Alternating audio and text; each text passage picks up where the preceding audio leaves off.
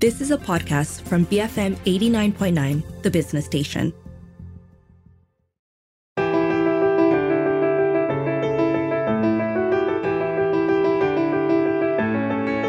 You're listening to Beyond the Ballot Box with me, Dashran Johan.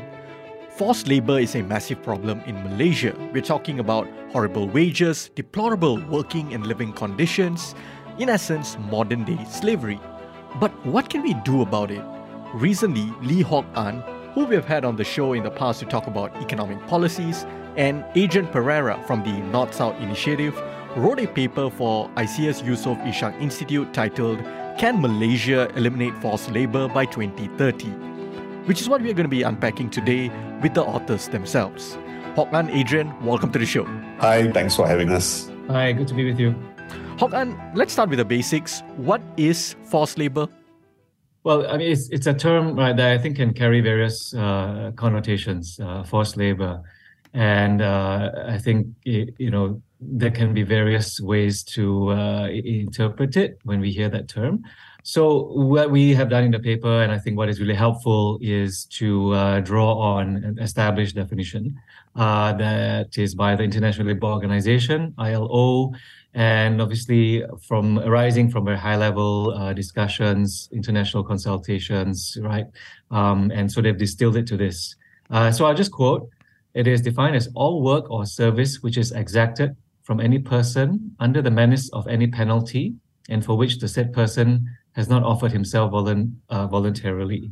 So there is, of course, still a lot to unpack there. But I think a key element there is about force, which is workers being subjected to conditions or consequences that are against the person's wishes. The indicators for monitoring and also for identifying where forced labor is committed, because it has some forms that are more blatant, right, and overt, but some that are also more subtle. So it includes deception. I'm not going through the whole list. Deception, restriction of movement, intimidation and threats, physical and sexual violence, retention of identity documents, withholding of wages, debt bondage, and also excessive overtime. There are a total of 11 indicators, but I think that gives us a sense, right, of the breadth, I think, of the kind of issues and problems that are associated with forced labor.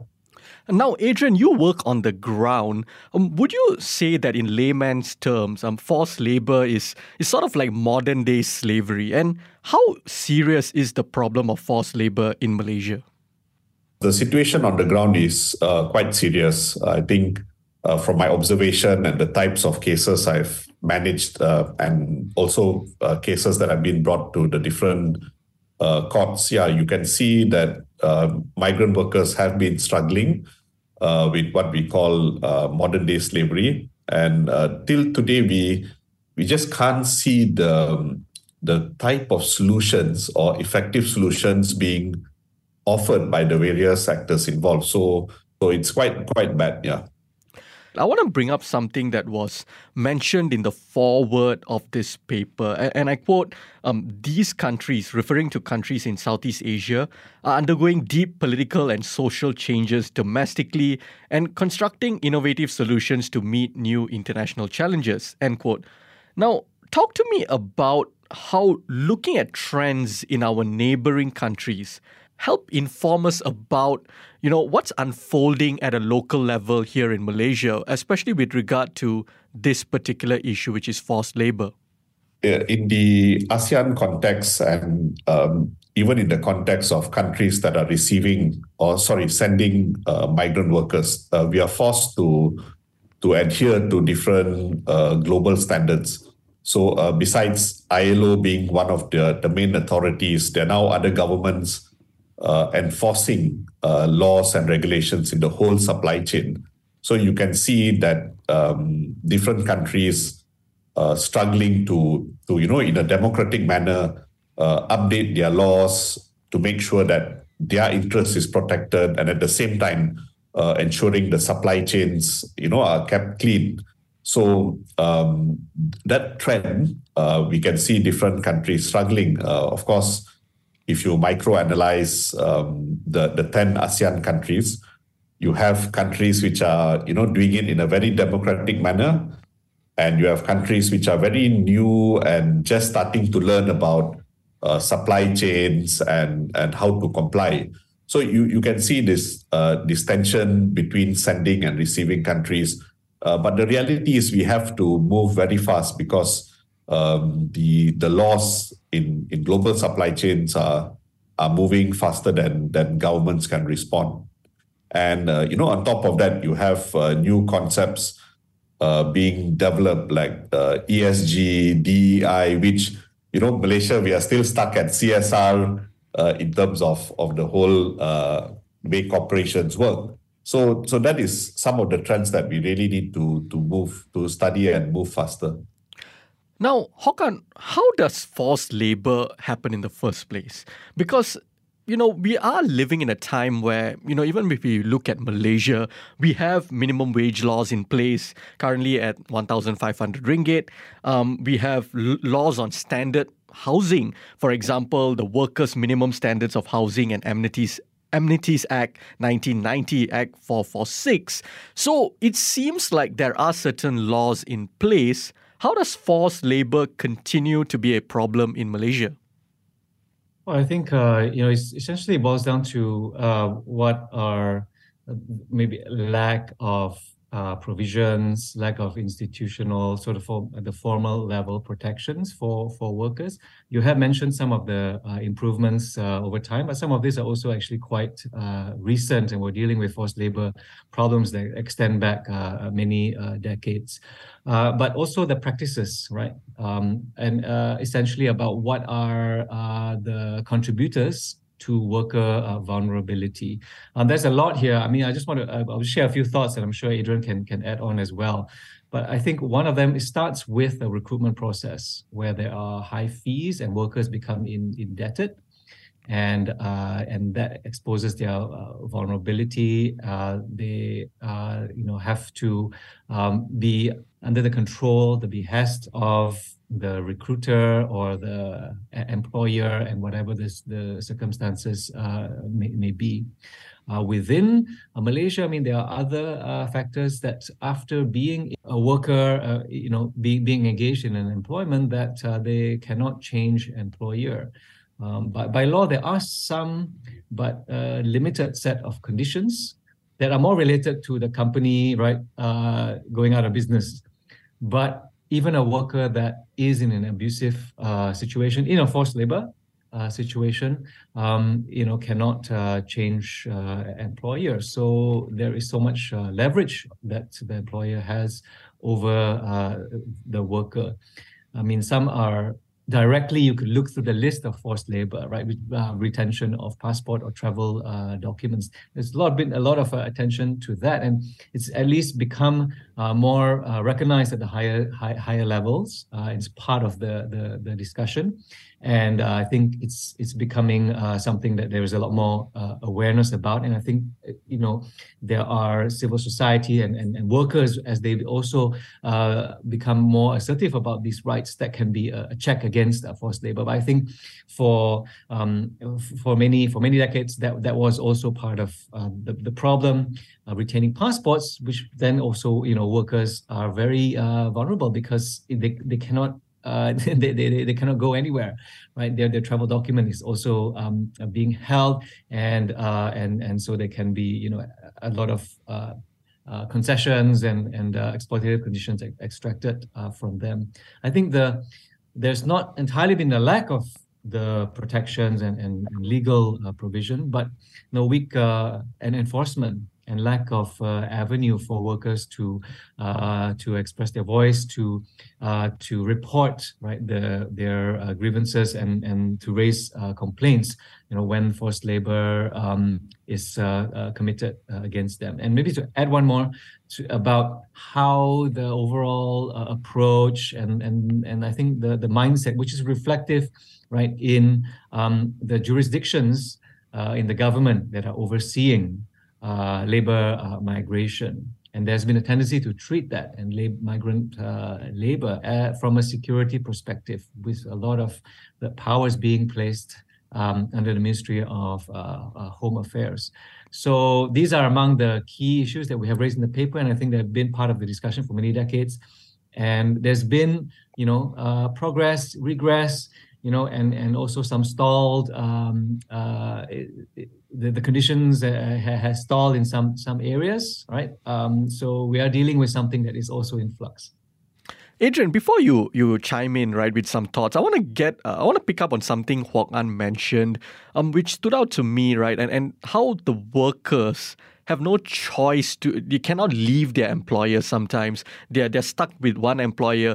And this is interesting, right? Because whenever people talk about the markets, jobs and all, people like to highlight that people have choice. If you don't like, you can just switch companies. If you don't like, you can just go somewhere else with better conditions. What is the reality? In the labor laws, and of course in the concept or principle of non-discrimination, by right, all workers should be subjected to the same standard, the same degree of enforcement. Unfortunately, when it comes to this whole labor supply issue, not just for Malaysia, but globally, the preference for bringing in workers, there's a very specific reason for that. And, it gives the industries a cheaper option of human resource. You get to stretch the working hours. You get to, save a lot of companies' money by having these workers on board. Unfortunately, the regulations in Malaysia hasn't evolved to ensure that all workers have the equal standard, and this, of course, is taken advantage by whether it's big global companies or whether it's the SME, to then exploit or stretch the workers' contributions to the max. So for Malaysia, if a migrant worker wants to change employer, there are some technical clauses in the regulation that says you can, but under very tight conditions. So you can conclude that while a Malaysian has the right to change employers, for a migrant worker, it's not true at all. So their visa or permit is directly tied to that one particular employer. And this is what, if you have read the World Cup reports, how Qatar, has moved away from the kafala type system of labor. But Malaysia, we are still, stuck in that worldview that, okay, while a Malaysian may have an option to change employers, the migrant worker cannot do so. Yeah. Right. So the question then is, what can we do about this problem of forced labor? Now, you have listed 5 key points to consider. I think going through these would help us understand help us understand better why this is happening in the first place, right? So, Adrian, the first one it mentioned is to reset the migrant recruitment and employment system. What would you say is wrong with the recruitment system today? Yeah, so there are technical and also structural issues that have caused the whole recruitment process to be highly problematic. And like what Hock An mentioned, touched on a bit, was the debt bondage or the recruitment fees. So at the ILO standard setting level, no worker should pay for a job. And unfortunately, for the Malaysia labor corridors, we are finding out that workers are paying up to $20,000 or ringgit, to get a job. Now, that, of course, puts them in a whole debt bondage situation. By right, Malaysia should have amended its laws to say that, okay, recruitment fees for workers has to be zero. And, the payments for that service should only come from the employers. So we haven't progressed fast enough. And it looks like the whole labor recruitment process itself is an industry. And, with so much money to be made, the reforms are very slow. So you can see that, certain vested interests can be seen, whether it's labor agents, human resource managers, even the collection of levies per se. It's a huge multi-billion-dollar sector. So that itself causes a structural issue that prevents the reform for that recruitment process itself. Yeah. But in a paper, you also bring up something interesting, which is about how undocumented labor is a major contribution to this problem of forced labor. So you note that in your paper, you know that forced labor can happen to all migrants, documented or otherwise, but the persisting presence of undocumented labor is a major obstacle to Malaysia's efforts to eradicate the problem. Unpack this a little bit for me. So forced labor itself can cause a migrant worker who's documented to fall into undocumented status. So when you can't change an employer and you have a major dispute at your workplace, coupled with our very poor enforcement and poor redress mechanism, so the worker doesn't have much options. His option and in his mind is, I have to run away, I have to abscond, and unfortunately becomes an undocumented worker. And at the same time, once you're undocumented, that also puts you in a more precarious condition that leads to even more deeper forced labor indicators. For example, you're then not protected by the law. And when we look at the cases that come to NSI, more than 90% of these cases show that the worker became undocumented because he was put in a forced labor condition or a human trafficking condition. So, but unfortunately, he or she has to deal with all the problems that come with being undocumented. So that vicious cycle continues. And they are workers who, to a certain degree, because of the high recruitment fees and the levies that are deducted from their salaries, the illegal deductions. There are some sectors where we have found that it's by a lack of options that they choose to remain undocumented, and those various programs that have been offered by the government, say, for example, the recalibration program, the rehiring program, is just not robust enough to, bring them back into the labor force. So we are now all, waiting to see how the Anwar administration, reworks and fixes some of the bugs in the latest recalibration program, which we are, yet to see and hear what are the SOPs. Yeah. On the show with me today is Lee Hock An and Adrian Pereira, co-authors of the paper Can Malaysia Eliminate Forced Labour by 2030? After the break, we continue our discussion on forced labour in Malaysia. Keep it here on Beyond the Ballot Box, BFM 89.9.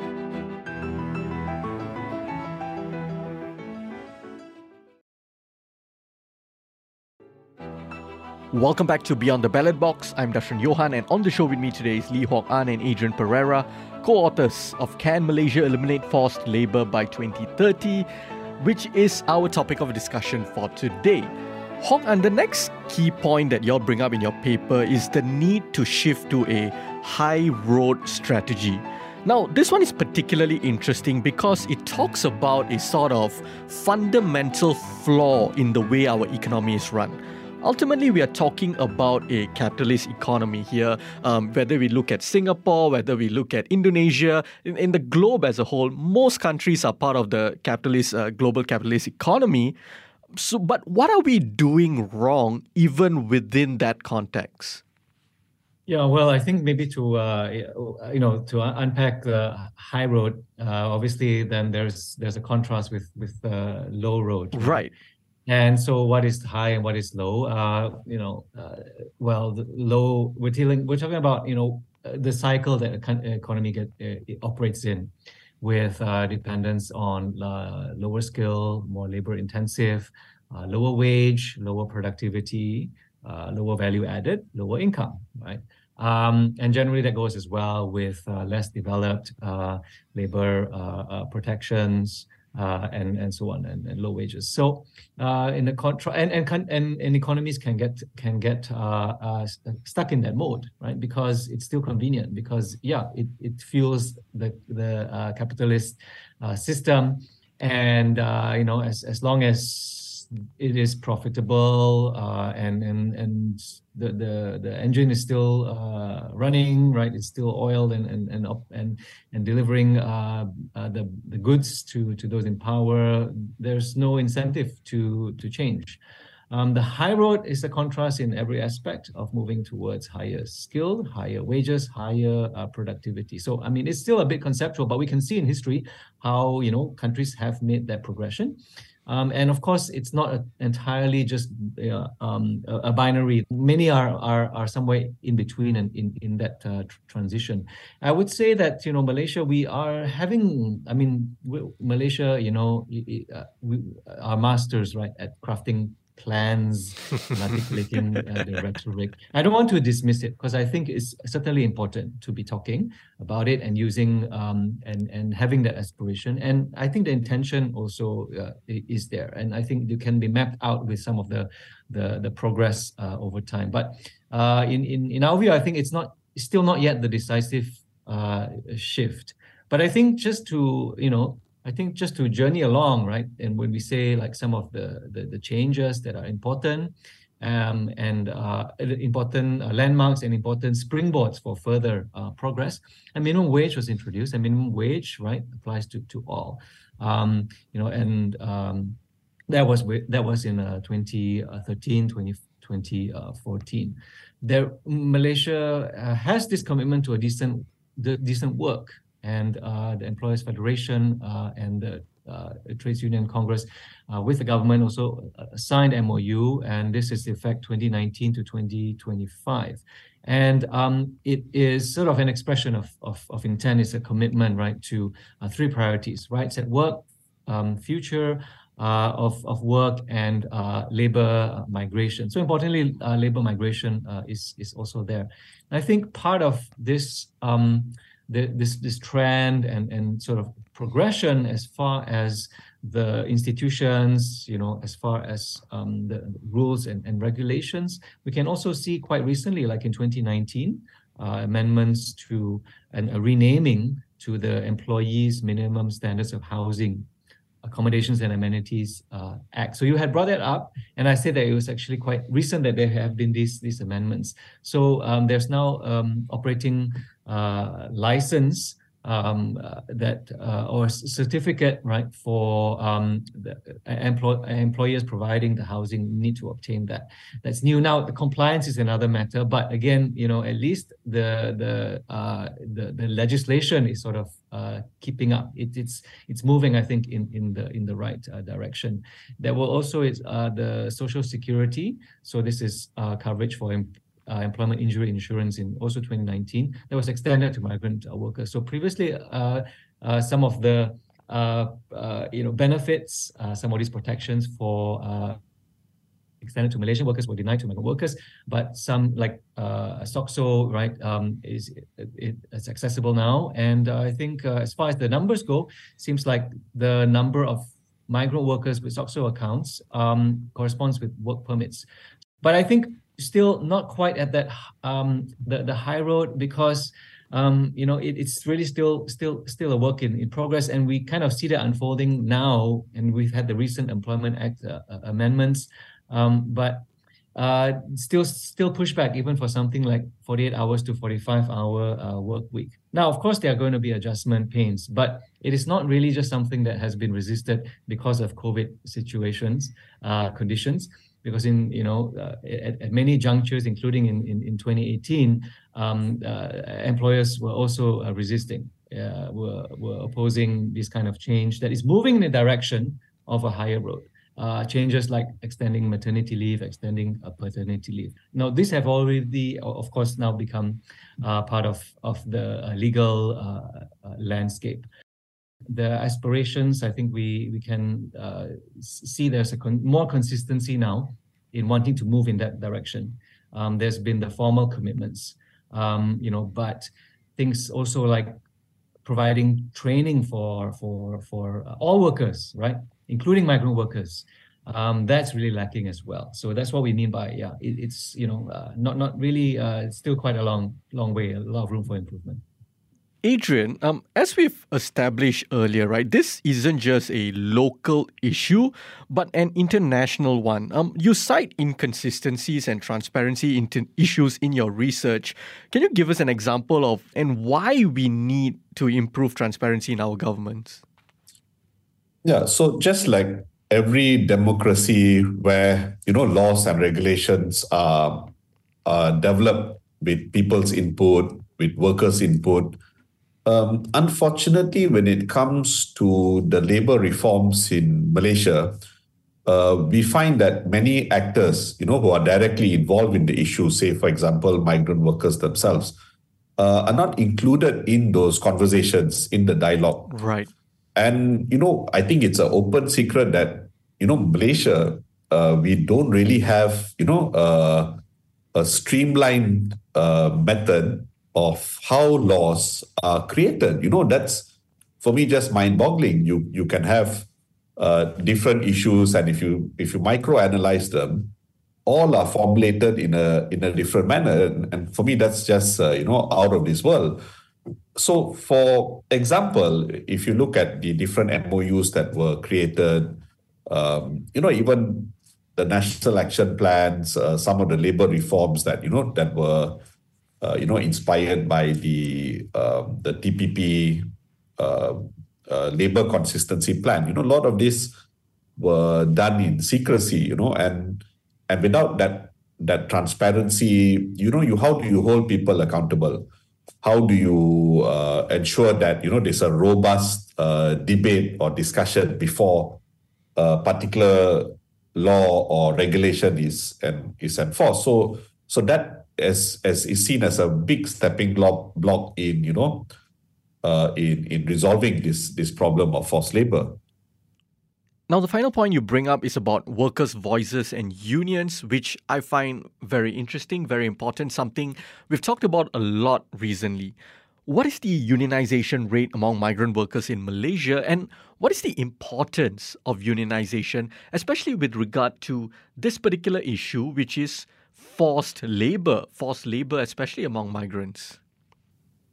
Thanks for bringing that up. Yeah, I think it's an important part. I mean, it's essentially about workers' voice, right, and their representation to articulate, to have the solidarity, to press for their interests. They have, power in numbers versus employers having, the power of that position. And being the owners of capital. So, but to get a handle on the situation, there is the numbers that tend to circulate about union membership, something like 6%. But the majority of union membership in Malaysia actually are not in the private sector. And so the issues that we're talking about here and where the role, right, in terms, because the public sector and statutory body unions, the workers there, yes, of course, they have legitimate issues to raise as well, but they have they're already quite secure and protected. But I of course don't want to overstate that. There definitely should be more room for those union public sector to represent their constituents' interests. But in the private sector, I think you're right. I think we understand that this is really the realm that we are talking about. So the more correct figure reference when we're talking about unionization in the context of forced labor, in the context of workers' representation, is more like 3%. It's probably even lower than that. Private sector workers. That's overall. And then just to give some numbers, right? In 2018, there were about 930,000 union members. The number that were non-Malaysian is 20,000. Right. So it's only about 1% of migrant workers, of permit holders. And so that's really, really dismal. At the same time, and maybe there's not enough awareness that collective agreements, right, the conditions, the benefits, extend to all workers. And so the importance of participating in that and having a direct stake by union membership, it would enable, I think, more bolder, right, and more just lend more weight with more membership to participate, for workers' voice to be represented in collective bargaining. Adrian, what can we do to promote unionization rate among workers, especially migrant workers? Because even when we look at just overall, putting aside whether you're migrant or Malaysian, our unionization rate is so abysmal.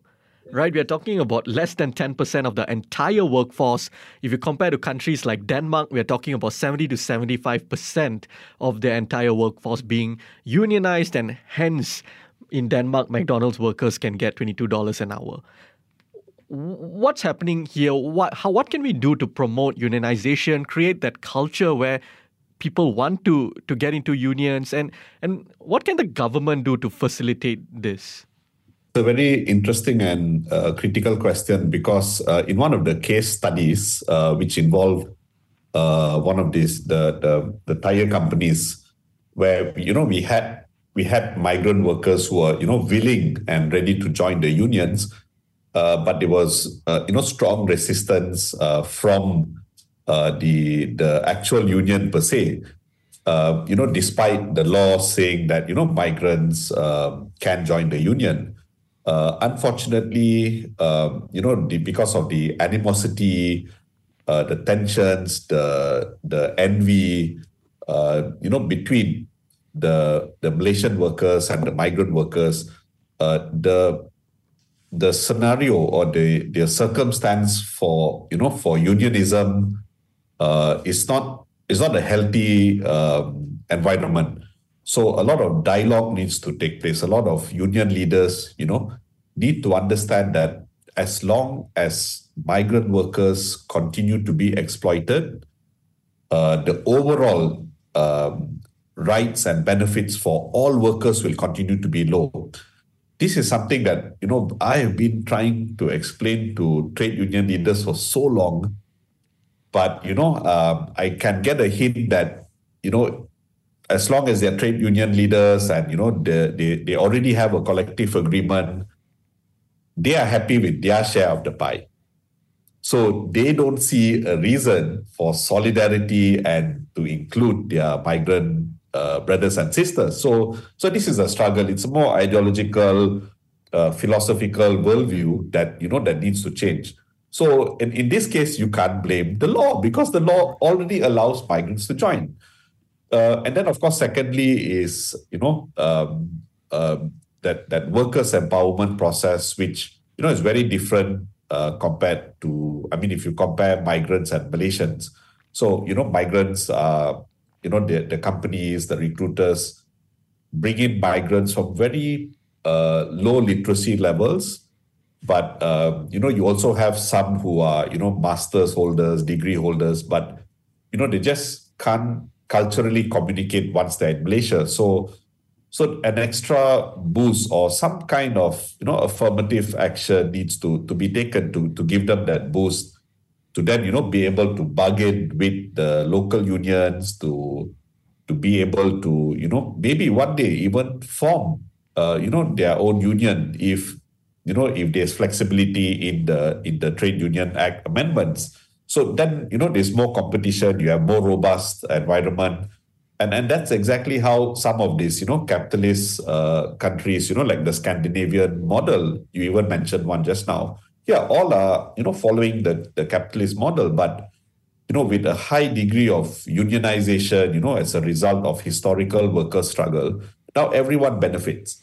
Of course, we still need to test the Europeans and the Scandinavians whether how much of that pie is shared with migrants. We don't know yet for sure, but those models work. And if you go back to the question of high ground, imagine if the Malaysian workers now move into higher value jobs, or and not need to compete with with migrants in the 3D sector.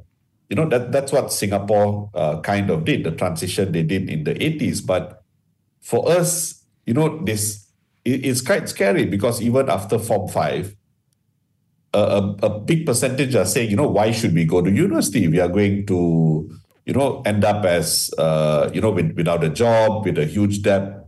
So we have a big problem in our whole economic design that needs to be addressed. Hock An, you're the co-author of this paper, but throughout many years, you have focused, primarily on economic policies and the likes.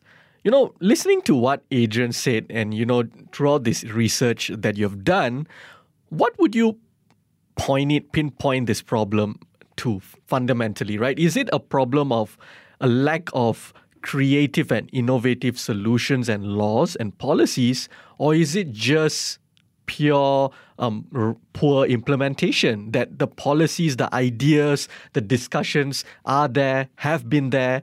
It is just a matter of those in charge not doing the work right. That's a very complex question to answer. The way I have looked at it, at the issue, is it's really been a lot of change of, and over time and flux. There's been, so I think I described earlier, right, some of this progression. So it's really hard to pinpoint like there was a decisive turning point. And in this work as well, or decided turning point and sort of one standout factor. There's the recruitment, there's inadequacies, undoubtedly over time. I think you could clearly show that there was lack of a policy maybe 30 years ago, right? But it's been incremental, and I think that's part of the problem, the lack of consistency, and I think something more comprehensive. And I think we were also, what I think inspired us to also work on this was there is a reference point now with the National Action Plan on forced labor. And that's the basis for the title, whether Malaysia can eliminate forced labor by 2030. Although the current first action plan is for the first 5 years until 2025, but the objective, right, the timeline, the target is 2030. So there's no more really excuses in terms of whether there's been thought about, whether there are, policies and a certain plan. It's really more about being consistent, and maybe to touch on one aspect of this, about the inconsistency, like levy payments, right, being introduced, and there is a purpose to it for the foreign worker levy, but then it sort of, what is the implementation? And after some time, sort of this creeping practice of employers deducting, and instead of them paying, it's the workers being deducted out of wages, which is totally against the original intent. And then explicitly allowing employers to do that. I can't remember what year, but that was actually a policy, and then back and back and forth and changing your stance about that.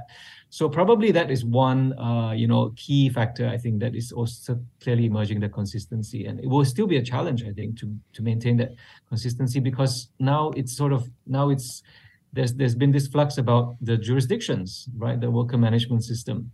It seemed to be moving towards Ministry of Human Resources, now gravitating back towards Ministry of Home Affairs. So, these are not really the positive kind of signs, and something, that maybe Adrian would like to comment on now as well.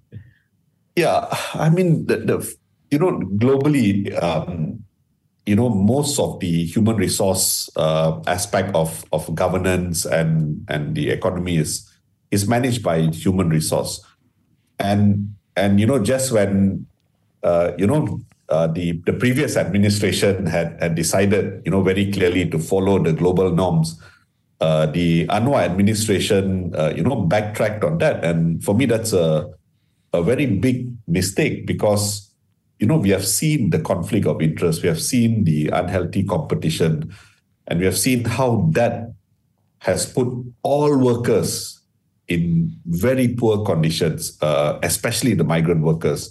So, unfortunately, this has been announced, and we are waiting to see what are the new SOPs. But it's extremely disappointing because after they refused to publish the report by the independent committee that was investigating the management of migrants, we thought that there could be some hope in terms of how we are going to solve this problem. But now it looks like we have gone back to square one. Absolute disaster. The Anwar administration needs to talk to the right people. It needs to go down to the ground and see where the conflict of interest has been happening. Who are the people gaining from such policies, and then rethink this whole, handing back the labor migration lead to the Home Affairs Ministry. Yeah. Now, in your paper, you talk about how Malaysia has come under intense scrutiny since 2018. I find this very interesting. You talk about how numerous exposés that have come out, such as the important report by The Guardian concerning forced labor conditions at Top Glove. Top Glove, of course, denied all these allegations. Now, you cite a number of other examples, but I'm curious, what's causing this shift since 2018? What's different about the past 4 to 5 years compared to, let's say, 15, 20 years? If you look at the global supply chain and the reforms by different governments, it's happening so fast. You have laws not just in the US that monitors the production of forced labor in the supply chain. You also have Canada, UK, Australia, the European governments now not just talking but already having laws. So Malaysia, we have become so comfortable with utilizing forced labor over the past 30 years. The shock to the economy needs to be addressed and managed. So not just by the ILO standards or because of external pressure, but as a country, we should genuinely want to not abuse workers. That's for me the going back to our moral compass of how we plan to run the economy in the next 10, 20 years. But what I see is that we are so desperate to recover from the pandemic that we are even sidelining opportunities from Malaysians rather than giving them the jobs. But the good thing is the pressure from the supply chains where they have crystal clear agendas. And me and my team at NSI, we have been conducting investigations, assessments. The supply chain consumers who are utilizing our products or buying our products are very clear. The question is, are Malaysian regulators, Malaysian lawmakers, is the Malaysian industries ready for that change? This is my question for 2023. And before we wrap this conversation up, I'd just like to, get some final thoughts, closing thoughts from both of y'all. Starting with you, Hock An. We've discussed a lot of the problems, some potential solutions. But realistically, can Malaysia eliminate forced labor by 2030? Yeah, I know we actually posed that question, and I think that we're not going to answer it as just a yes or no, and it depends, right? We're talking about 8 years from now, which is the beginning of 2023. I think the more important application, I think, of our thinking and our research, I think, is to the certain conditions and the requirements that are needed and the steps taken, consistency, to actually make it happen. And so we did synthesize that into a few aspects. I think, and the first is, as we've been talking about, the recruitment employment system, the kind of resets that need to take place, including, I think it's a challenging question, but some ways, right? Not a total opening that to maybe migrant workers, right, to change under any conditions at all, but to broaden it beyond the very, very limited ones that Adrian was talking about just now. to really abide by the commitment to zero fee recruitment, standardizing across the different MOUs and between countries, and having more transparency of bilaterally, because there are inconsistencies, and when these conditions ought to be the same for any human being, right? But where there can be country-specific conditions, okay. But I think there needs to be a clearer articulation and a reasonable one about what are the standards across all MOUs regarding migrant labor migration with the labor source countries. Moving to the high road strategy, giving workers more voice. I mean, I think it's not impossible. I'm choosing, right, to be more optimistic and focusing more on, I think, what are the conditions that can actually, make it possible by 2030. Adrian? So I think the right question is, how are we going to do it to achieve that goal? And one of my friend my university friend who left Malaysia 20 years ago, he's in Australia. When he saw the title, he said, "Adrian, are you joking? Forced labor should be eliminated now from day one. Why are you waiting for 2030? Absolutely. And I had a good laugh, So, there's so many actors who have been struggling for the last 10 years to solve this. ILO is on the board. IOM has now joined the game. The private sector, you name it, every industry is just struggling to get Malaysia to make the change.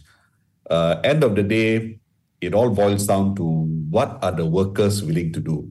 Are they willing to come out from their comfort zone, to form the unions, to build that collective bargaining, not just in your own factory or sector, but, as a nation? And, if you look at the strikes going on in Europe, they don't care if you're the son of the president or, a low-wage worker. If there's a strike, nobody moves. You have that bargaining power. And, Malaysia, we are just not there yet. So I think the question is how we are going to do it, and what we need to do to fine-tune that plan, have the political will. And if we can do that, even by next year, 2024, it can be done. Adrian, Hock An, thank you so much for joining me today. That was Lee Hock An and Adrian Pereira, co-authors of the paper, Can Malaysia Eliminate Forced Labour by 2030? This paper is available on the ICS Yusof Ishak Institute website. If you missed any part of our conversation, you can also check out the podcast on the BFM app, bfm.my, or pretty much wherever you get your podcasts from. I'm Darshan Johan, and this has been Beyond the Ballot Box, BFM 89.9.